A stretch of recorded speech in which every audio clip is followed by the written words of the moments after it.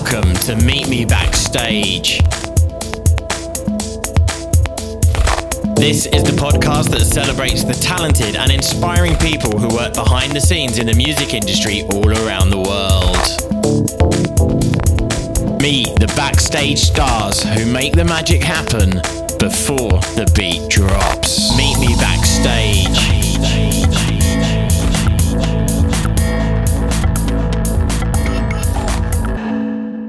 Welcome to Meet Me Backstage with me, Nikki. In this episode, I'm going to chat to someone who I got to know working at festivals, as he's a tour manager who's toured with many different bands, including Fun Loving Criminals, who I first met him with, Eurasia, Alice Cooper, Hertz, Kiss, and many, many more. When you're working abroad at events, it's always nice to see a familiar, friendly face. And I soon learned that not only are tour managers hugely knowledgeable, they also make sure the artists stick to their schedule and promo commitments, which massively helps me in my job at the event too. And once you've built a relationship and trust with each other to get the job done, it is priceless. And it makes life a lot easier as things are so fast-paced backstage with so many different artists and bands to work with each day. I always think that tour managers probably know more about the business than anyone. And today I'm going to dig a little bit deeper and find out what it takes to be a tour manager, how you get the job in the first place, and some stories from travelling on the road. So let's get started and meet my guest today, Steve Toth. So, hey, Steve, how are you doing today? Thanks so much for joining me. It's a pleasure. It's a pleasure. I know you're always busy, so it's good to get you before you head out on the road again. Yeah, it is a bit busy at the moment because we're just working on South America, which is not the easiest place to be going to. But yeah, slowly. Sounds good. And also it's great to kind of catch up with you because it feels like forever. I think it has been. I can't even remember when. That's the thing. I know, definitely a while ago. But also I get the added bonus of making a podcast out of our conversation. So yay to that. That's cool. That's good. That's good. So what tour are you heading out on next then? I'll be with Kiss, off to South America, then off to Europe, then off to Australia, then off to Japan, which should hopefully take us into December, but who knows? That's a long one then, a long one. Well, it's part of a tour that started in 2019, January 2019, but obviously we took the break, the COVID break, although we did go back out last August, September, October, November during the tricky times of COVID, which we survived just. So it's just been a bit bitty, which is difficult, very difficult. So lots of reorganising and rescheduling then? Yeah, that's it's like anything. If you take a break for too long, it's fine if you a week, couple of weeks, but when you get to 3-4 months and then you've got to regroup again, it's extremely difficult. It's almost like learning to ride a bike again, I think, sort of. I'm sure you'll manage just fine. So how long have you been working with Kiss now and how did that come about? Kiss, I've been with them since June 2016. It's quite a long time now, isn't it? We're in 2022 now. That was really a case of I was out on tour with somebody else and we had a slight break and the tour manager for Kiss asked me to dep for him for a month, 5 weeks, 6 weeks while he was doing something else. So I went in to look after it for him and then it just materialised that the band were keen to keep me, so they kept me, which obviously is a difficult situation to be in. Nice as it was, it's just difficult taking over from somebody else when they were expected to come back for their job. So very difficult. But it's done now. So 6 years on now, whatever it is, we're here. Excellent. So you talked about scheduling and regrouping and getting things together just now. Yep. What does your role involve working for the bands then as a tour manager? I'm guessing it's quite full on and a lot of pressure. So what kind of skill sets do you need? At this level, the tour manager is predominantly basically looks after what we call the A party or the band party. So my main criteria is just the band manager and any staff that we have that travel with the band, which is assistants, security, And my job is just basically to put together the logistics of how we're going to move from date to date, show to show, where we're going to stay, where we're not going to stay, how we're going to get there, and how we're going to get back. That's basically it. Sounds easy. When you're dealing with a band, obviously, certain bands have certain formulas. I mean, there's a formula to everything, but very much a case of certain bands will go, some like to stay after the show, some like to travel after the show to the next city. So you just basically got to cater for everybody's desire, whim and desire. It's basically presenting them with a plan that they can either say no to or yes to or give an alternative, which is also very difficult because you tend to find different band members want to do different things. And how do you find that compromise? Well, that's basically, I deal closely with the manager. In the instance of Kiss, Doc McGee is the manager, so he runs the whole show. I work very closely with him to come up with all the logistics and movements. And then he'll sell it to the band. Sounds easy. Well, as I say, yeah, it sounds easy, which, I mean, theoretically it is, but it's very much a case of like trying to sew it together. And of course, when you're 5 months, 3 months out, trying to decide what you're going to do, where you're going to stay, when you're going to leave, where you're going to go, people don't really want to think about it that much. They just, oh yeah, whatever. And then, of course, as soon as you get to the few days before, the questions start. Why are we going there? Why are we staying here? Why are we doing this? It's like very much a case of trying to cover all bases in the eventuality of somebody saying, I think we should stay here, or I don't think we should move, or we should move, or putting in something like additional appearances or other things that bands have to do, you know, whether it be press, whether it be other commitments that they have, be ready for, you know, basically change the routing, as they say in America, and do it another way, but basically have all the bases covered. So it sounds like you've got to be very flexible and good with people. Yeah, very flexible. For an instance, when we did August, September, October last year, I don't think we stayed in any of the places we'd originally planned. 2 band members went down with COVID, so we had to break for 2 weeks. We ended up in Pittsburgh for just over 2 weeks. So we cancelled a lot of shows, moved them to now. So hotels, etc., we were sort of flying all over different places, going, oh, let's go here, let's go there. And then when we finally got back to the tour, it was very much a case of everybody wanting to go to different places. So basically the whole itinerary changed completely. But you were very happy about all those changes, Steve. I don't know about happy, but because the problem there is because if you make a late change, not only is it expensive, it's also, it can be logistically difficult to get yourself booked into a decent hotel, etc. So it's, you know, it's just trying to mind read everybody and sort of just be one step ahead, or maybe 2 sometimes. Well, I suppose that's your job, isn't it? To be 1 or 2 steps ahead. Yeah. And then, of course, when you do it, they go, oh, no, we don't want to do that. You go, I thought I had it now if I did this. But, you know, it's part of the deal. It's part of the deal. So. So tell me about some of the shows you've done with the band and how they differ from other bands you've worked with. Because I remember you saying that they did their own cruise, the Kiss Cruise, and not every band does that, do they? No, this is, we did the 10th cruise last November. This year will be the 11th cruise. I think they've done more cruises than anybody else. They were very early on board to do these band cruises, which basically involves taking another 9 or 10 other acts that play during the 5 nights or 5 days at sea. But obviously with Kiss being the sort of putting the whole thing together and deciding who's going to play and who's going to do what. And then 3,000 fans that are going to come as well. So how would preparing for a kind of cruise show differ from a normal stadium show? Basically, only from a logistical point of view, the size of the stages, and for something like Kiss, for example, we don't use any pyrotechnics, of course, because we can't use anything on the ship. So it's just breaking the show down, which is basically comes under the remit of the manager and the production manager.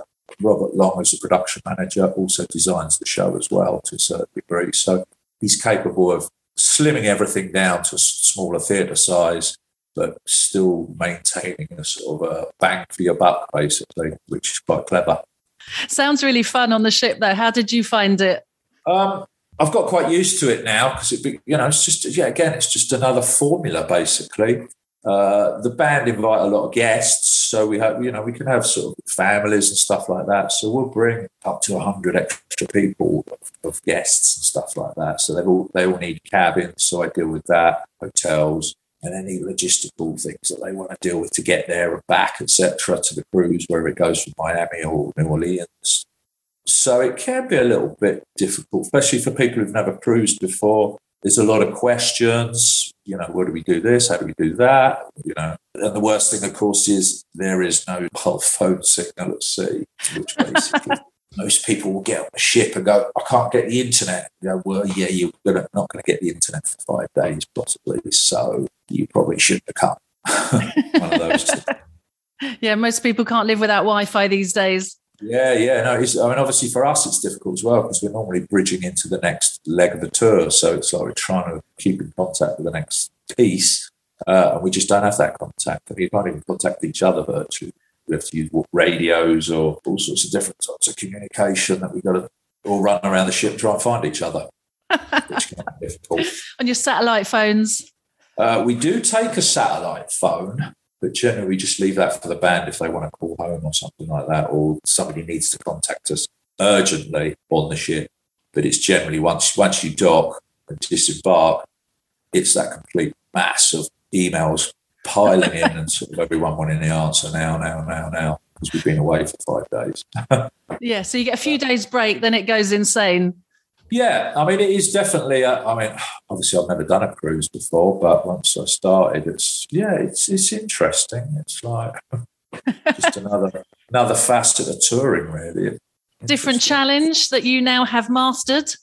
I wouldn't say mastered, but yeah, very much a different challenge. Very much a different challenge.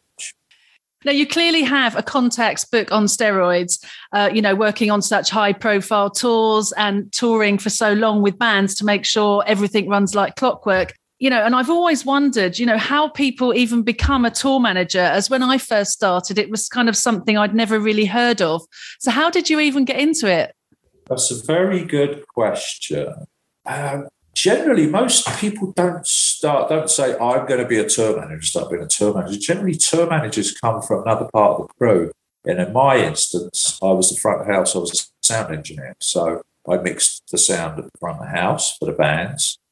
I just sort of slipped into it. When you're working with smaller bands, it became the fact of like, you can be the sound engineer. And you go, well, I may as well be the tour manager as well, because you've got to keep a smaller crew on smaller tours from a financial point of view.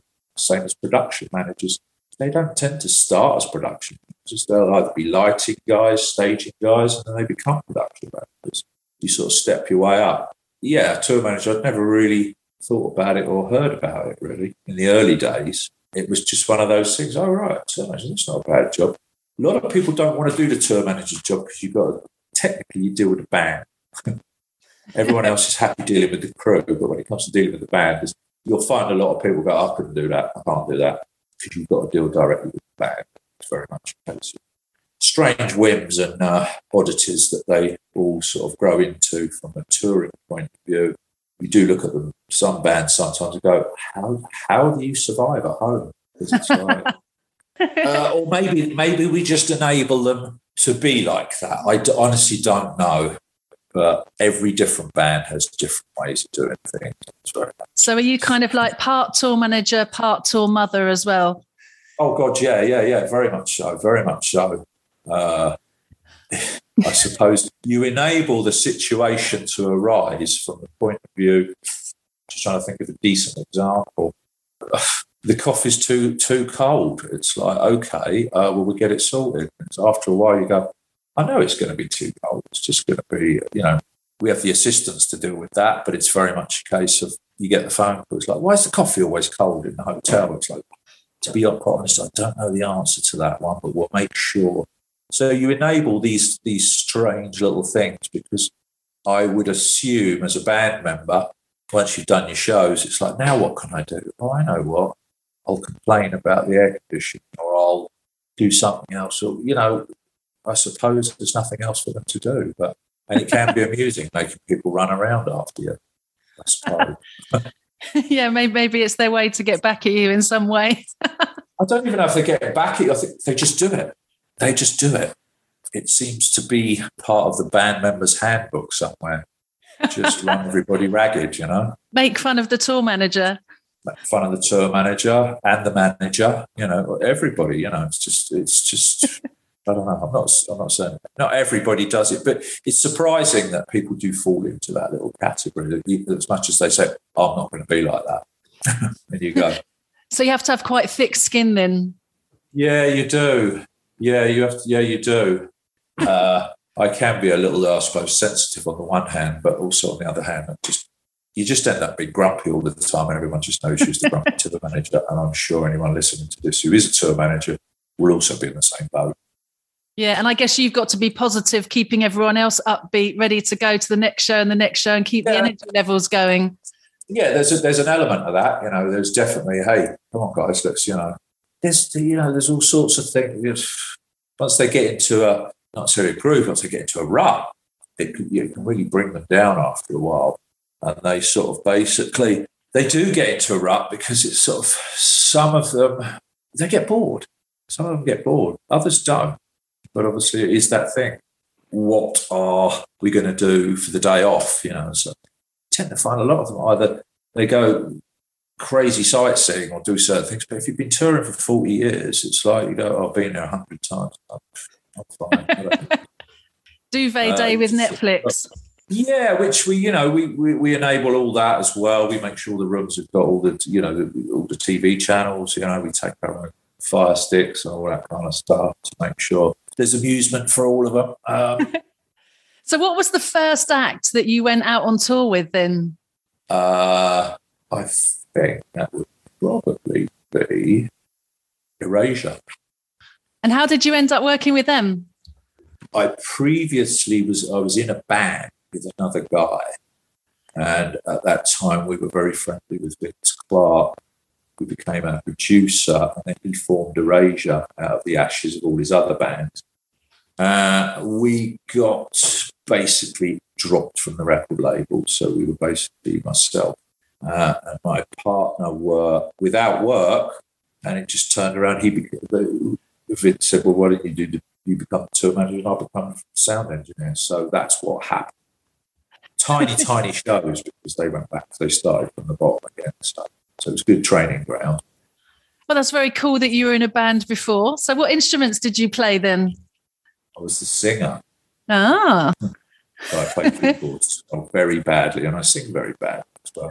It was a very short-lived career span for whatever reasons. It's just, it's like all of these things as little stepping stones and things that you do, and it's sort of, this is what I want to do, and then you end up doing something completely different because either you're not very good at what you want to do, or other chances are thrown up to you where suddenly you get a chance and you just go, oh, I should do that. I never thought I'd be doing this years later, but that's sort of how I think that's the same for any job, really, isn't it? Or any career. Map out your career path, but it doesn't mean you're always going to get there, because you may end up not liking the career that you've chosen. And suddenly something else springs up and go, wow, how did I end up doing this? But you either take the chances or you don't. So that's very true. Clearly the universe had other ideas for you, Steve. Yeah, I know. It was probably better that they dropped us off the record label instead of continuing down that career route. And if you said that not many people actually want to be the tour manager because it's quite a difficult job speaking with a band, it's clearly your forte and your calling. I suppose in one respect, yes. I suppose it is actually. I don't know. I've always got on with the bands. You know, there's always been a bond or a rapport, because obviously there has to be to a certain degree. But I've always been comfortable with the bands. It's not been an issue. And I guess it's a job where, like you say, there has to be a rapport and a bond, but also there has to be a huge trust and respect, because you're in a situation being very close to them and knowing lots of things about them that, you know, shouldn't be anywhere else. Yeah. I mean, there are a lot of, obviously there's all the stories, but most of the stories stay within the, as they always say, what goes on the road stays on the road. But I mean, some artists are legendary difficult, and then some people go, oh, you work with them, what were they like? Were they really difficult? Yes, they were. It was actually true. They are. difficult. But there's a trust element in terms of, you don't go blabbing on about what's going on and stuff. There's certain things, obviously, at this level, there are a lot of things that are confidential, but it's sort of, so you just got to keep it to yourself, basically. And you're clearly very good at that. But speaking of stories, I have to bring up when I first met you, which was in Bulgaria, when you were with the fun-loving criminals. And I remember we were in the dressing room. Louis was being Mr. Entertainment, making cowboy killers for everyone. And we had a meet and greet with a competition winner. And I don't know if you remember this, but they stole some drink from the dressing room and ran off. Obviously, that wasn't very impressive. So it was like probably wasn't the best way to meet. I don't remember that. Do you not remember? I remember. I remember the gig. It was on the lake, wasn't it, or on a river? Yeah, it was on a lake, wasn't it, or somewhere like that. I think it was on a beach by the sea, so it's definitely by water. Yeah, I do remember it, but I don't remember that particular part. I just remember that, and I just thought, God, he's probably never going to speak to me again now. But thankfully, you did. No, I think it's. I don't know. It's just. Yeah, because you meet so many people, and then there is this whole thing of like, I don't know whether you'll ever see anyone again, or I don't know. It's just difficult. It's a lot of tours. You live with people for a year on end, and then suddenly the tour finishes, and you never make contact with some of those people ever again. It's or not ever again. Your paths cross, but it's just it's one of those things. It's just, and that's the same for meeting people that work at venues, shows, festivals.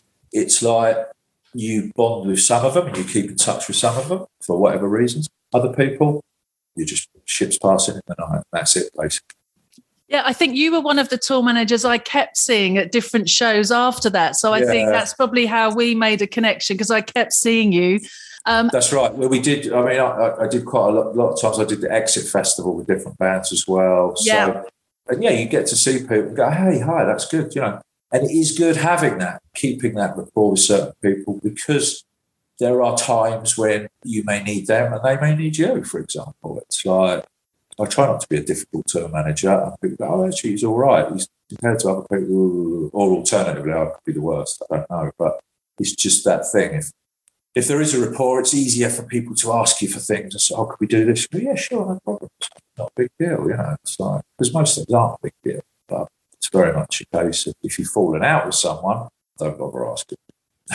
I think that's really true what you just said, though, because as I got to know you, I suppose there was a trust and a bond there. So whenever I saw you at other festivals, when we did the interviews with artists, it was much easier because you knew me and you trusted me, and it just made things much easier.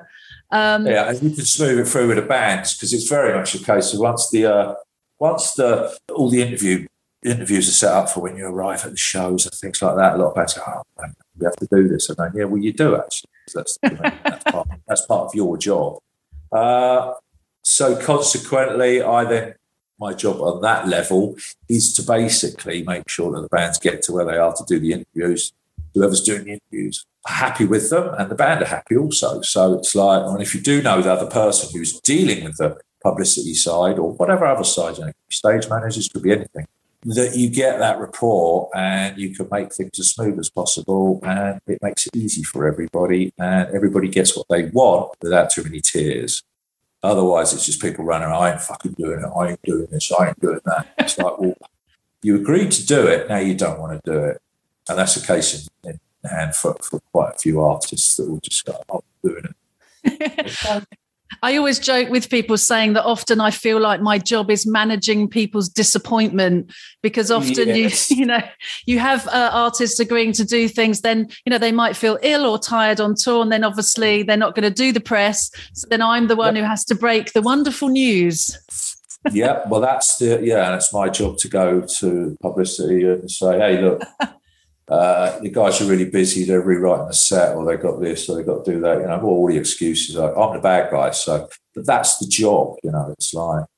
The thing is, I learned a lot from you, because I met you kind of early on in my career at festivals, learning what tour managers were and liaising with bands. And because you were so helpful, you kind of taught me that, right, the tour manager is the person to befriend and be nice to, because they can help you do your job. Well, see, that's the thing, it's basically, there are instances where people want the band to do certain things, and it's like, well, okay, it's all been prearranged through me, especially at a sort of a certain level. And it's like, okay, yeah, we've got this, we've got this, we've got it. And I've got the diary of what everybody's doing as soon as we arrive, or where we're going, or what we're doing. So consequently, you'll tend to find some people will try and circumvent that hierarchy sometimes and go, well, I'll just go ask the band myself. Then, of course, what happens then is you've got the band coming, so you go, oh, we're going to go and do this. And you go, well, we've got to go and do something else, because they don't want to disappoint. Or other times they would just basically say, why are people talking to us? They've got to arrange it with you. You know, it's sort of, I'm the point person, basically, and that's the important part. And it's very much a case of, if that breaks down with you and the band, I have had bands where they go, oh, we can deal with ourselves. And then it becomes a mess, because it's like they've agreed to do 7 different things all at the same time. So consequently, it's very much like, okay, now what do you do? Yeah. So lots of tricky situations then. Actually, another one's just popped into my head. I think when you were at Exit, weren't you stuck at the border because your bus had caught fire or something? Was that with the Eagles? No, that would be with Hertz, wasn't it? Was it Hertz? Yeah, I'm sure there was a fire. What was that about? No, that was, I think what happened there, I think one of our trucks was delayed at the border for some reason. You know, maybe it was just an engine fire or something. I honestly can't remember. But it was a case of we were all there, the band, most of the crew, but we just didn't have one of the trucks. And it was very much a case of, like, oh, what are we going to do? And I think at that point, who else was playing? Was it Suede? Yeah, I think it was Suede playing, closing the show after us. And I asked them to see if they would swap positions so that they could go on before us. And at the same time, that gave us a bit more time to get our trucks in. And they said no. And it was like, thanks. And it was one of those where we did do it. If you remember, the truck turned up something like 45 minutes before the show with all the lights on, all the stage, part of all the stage set. So it was a tricky situation, but it was very much a case of like, the band would go, oh, let's just cancel, let's just go. It's like, no, we're not. We're here, we've got to do it. Bands will cancel at the drop of a hat if they do it.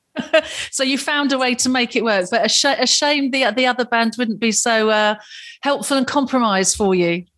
That was noted in the book. Noted in the book, okay. Yeah. I know the tour manager, and I have pulled up a couple of the band members since I've seen them since. But, of course, all band members go, oh, it's nothing to do with me. I don't know. I didn't know about it. It's like, yeah, you did.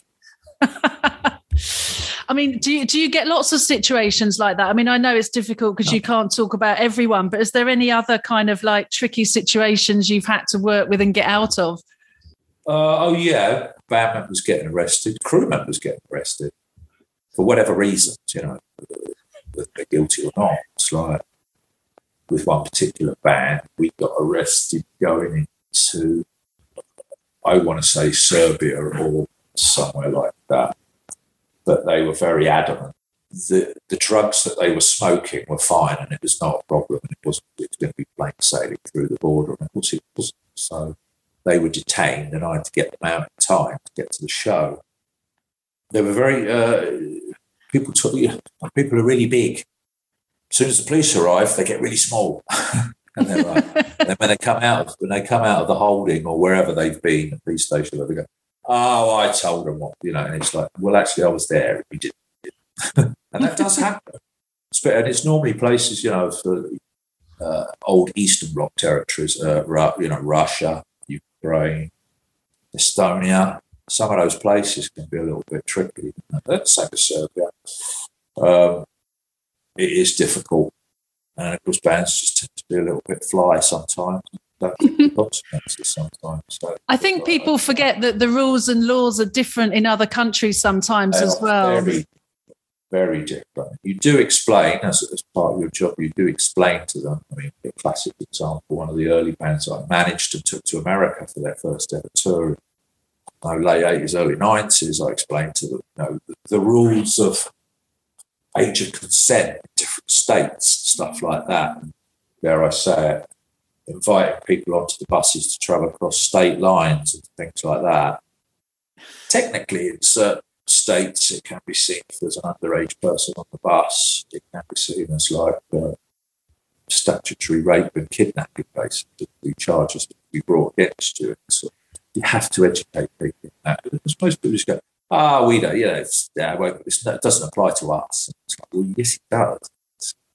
Wow, that's super serious, isn't it? Quite scary. Yeah, I mean, it has happened, having buses pulled over and stuff like that.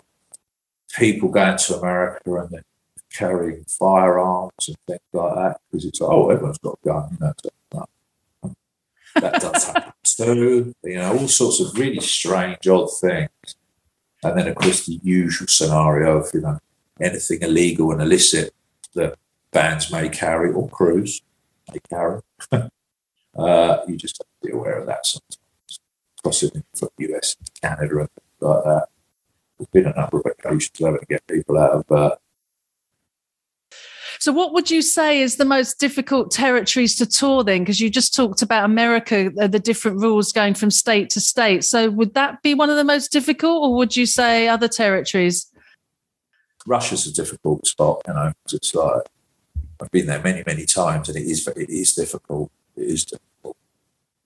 You just have to be aware that, obviously, as you've pointed out, laws are different in every country. And dare I say it, some countries don't like the British, and it can be difficult. Obviously, Argentina, for example, there's still the hangover from the Falklands and things, although it may seem, you've got to be respectful of the territories that you're touring.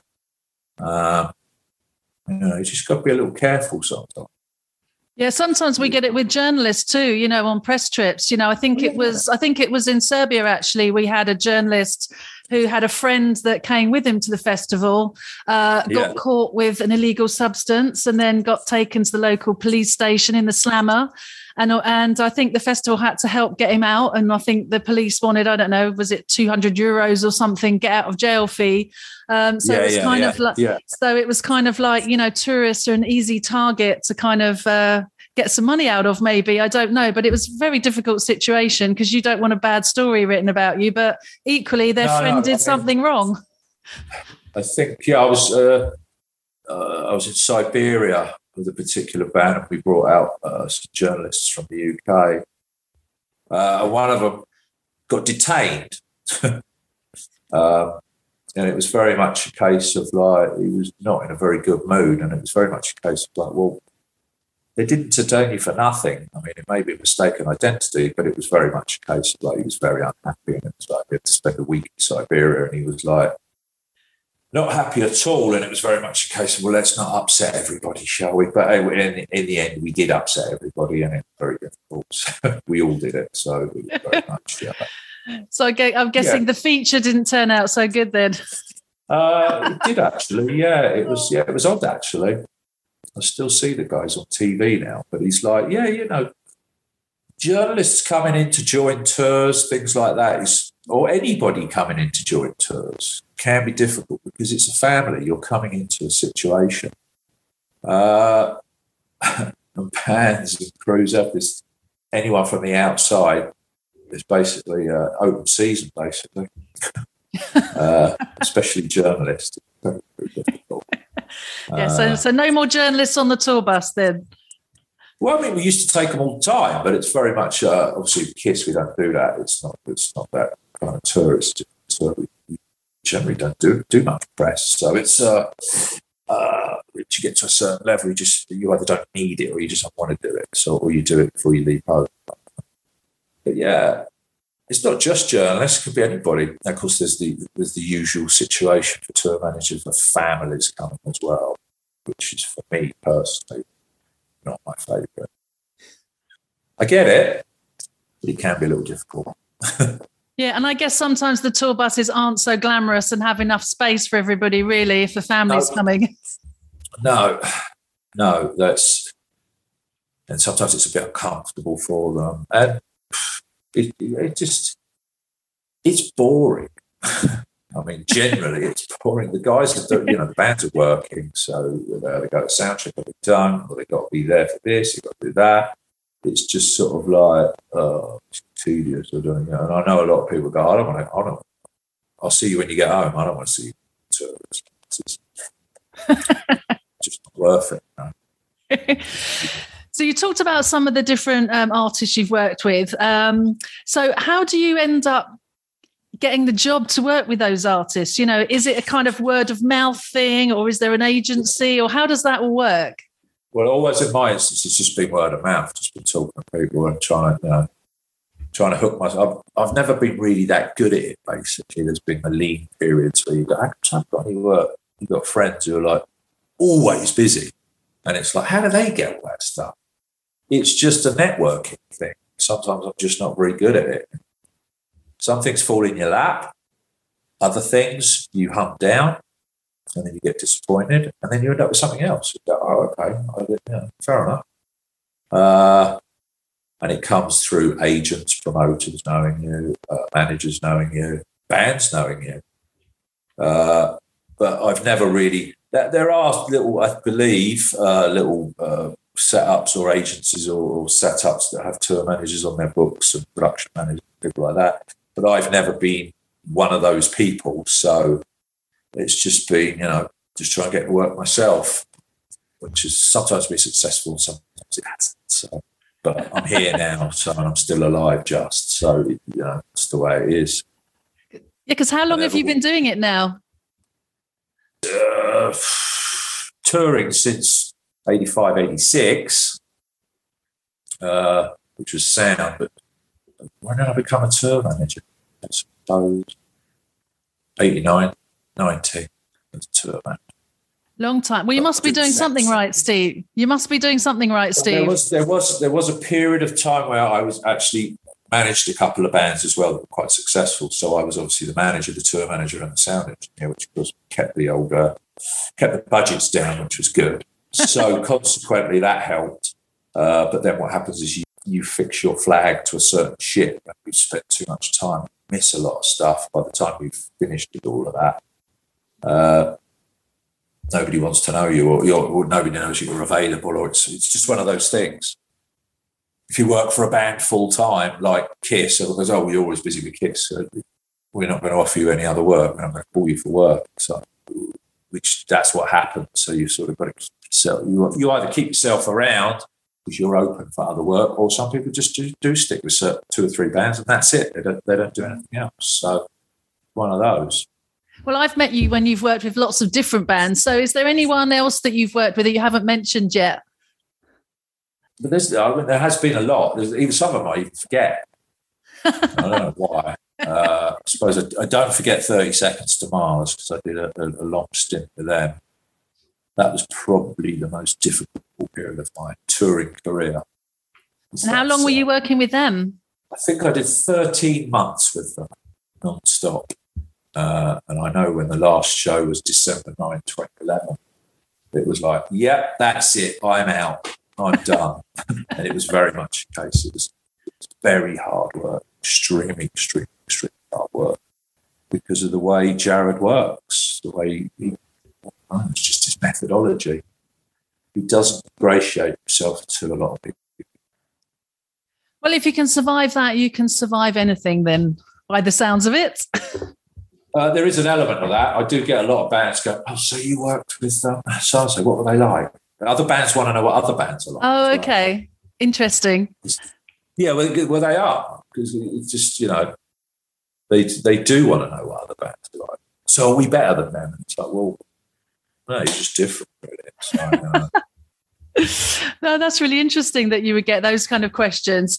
So we talked about you've done so much different stuff in your career. So do you think there's anything you wish you'd known before you became a tour manager? No, not really, because I mean, you basically pick it up, as you go. When you're working with small bands in the beginning, you end up in a support band, so you see the main act, you see what their tour manager's like. As far as I'm concerned, we're useless and we're idiots, and you go, "That's how I don't want to be."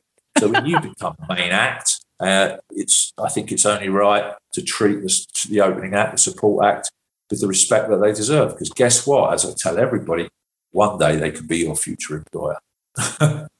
So it's like, just because they're a little band, Coldplay were small ones. So that's very true. I guess that's a good sentiment or mantra to live by wherever you go, whenever you work, because you don't know who the stage manager's going to be. You don't know who the runner's going to be next, or, Exactly.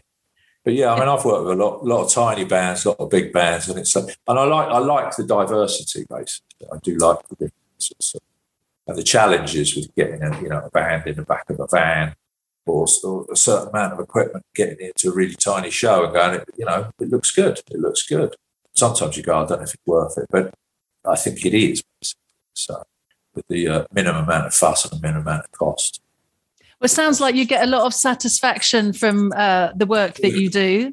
So is there a moment in your career that you maybe are most proud of? He's like, don't know. Too many, probably.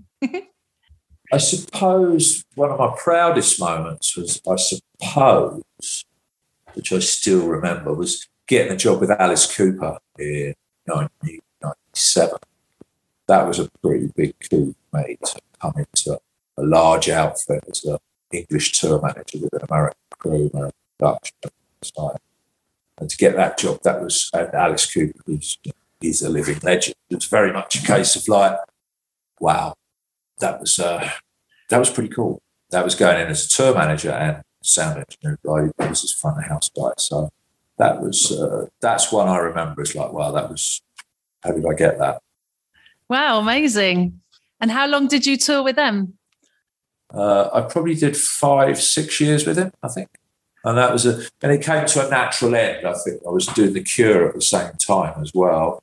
And that was basically, I got to the point where I just suddenly thought, I need to make a big change, basically pick up some smaller bands. And so I sort of dropped down a gear or two for various reasons, personal reasons as well as touring reasons. But I always remember getting the job with Alice. That was like wow, for me, that was pretty big time. So, yeah, that's amazing. I don't think you've even told me that, because one thing I think about you, Steve, I always think you're very humble in what you do, because you never really talk about all the amazing artists and big things that you do or who you've worked with. Only the impressive ones. I mean, if I do look at my CV, which wherever that may be, I think most tour managers, production, they'll remember the big ones, they'll remember the difficult ones, but then they'll suddenly go, I did that as well. And you go, and I've said that to myself. I did that. Yeah, I did, didn't I? All sorts of strange bands, Alphaville, Diamanda Galas, all sorts of Renegade Soundwave, sort of like all these odd bands. I mean, I used to look after the Orb, DJs. It's sort of, but there's some figure in your brain and some don't. I don't know. It's one of those things. Well, we might have to do a part 2 then, if you remember all these other things after we finish speaking. I'm just thinking of a man. All right, then. Well, we've been talking for so long. It's been so interesting. I thought we'd end on something fun.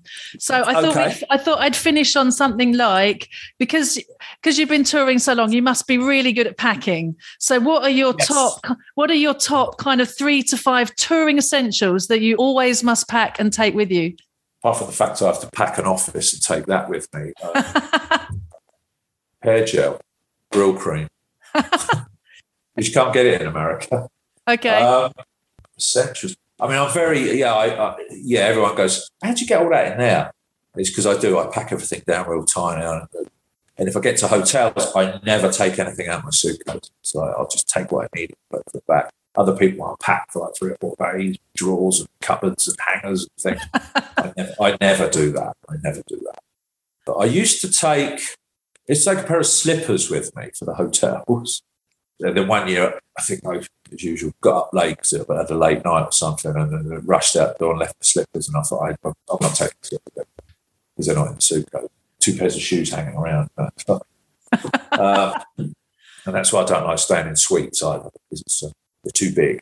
There's just too much space to lose stuff. So, but essentials would be, I don't nowadays. the right phone chargers. If you don't have those, then it's just that dread of like find them, whatever. So it's more of a technical side for me. And I used to take a DVD player with a screen as well, so I could watch. But now, of course, with an iPad. And I don't think that I never turn TV on, never, ever. Probably don't have time. No, not even for background or anything. I'd rather just have some music, or I'll have, just run Netflix or something. But yeah, that's true. It is a godsend having Netflix, isn't it, on your laptop? Because before, when you'd stay in the hotel, they often don't have English channels, and you end up watching Bloomberg, CNN, or the news on like repeat. This is awful. Well, for me, I spent a lot of time in America to find BBC America, so that's cool. But yeah, I mean, obviously nowadays you just take an iPad. It's like that's all you need, really. It's like there's your TV, there's everything you need. A lot of times I'll download loads of box sets, and then I'll never watch them. 8 weeks later, I get home and they're still on there. It's like, but it's just a precaution of having them there or something like that. But of course, then the bands will call you and go, "Oh, what's wrong with the TV signal on this channel?" And I go, "I don't know. I haven't turned the TV on because I don't use the TV." So it's one of those. So basically, you've got to be an expert packer. You want your hair gel and all the right phone chargers. Yeah, make sure I've got special adapters. Just make sure I've got little setups and things like that. And they're all, I go into some people's rooms and it's like an electricity substation. They've got wiring all over the place. I just, why you brought all that? It's like you could do it with one plug. So that's really it. I mean, generally, if you forget anything and lose anything, nowadays you could just go to a shop. 25, 30 years ago, there were certain territories you went to and you couldn't buy stuff. But now it's easily replaceable. Yeah, so you probably wondered how you survived without all those things 20 years ago. Yeah. Well, yeah, you did. When I started, we used to do telex, and then the fax machines came. But yeah, otherwise it was phone calls. You never get hold of anybody. But you managed to survive all those years, and you're still doing it. So thanks so much for your time today. It's been really good.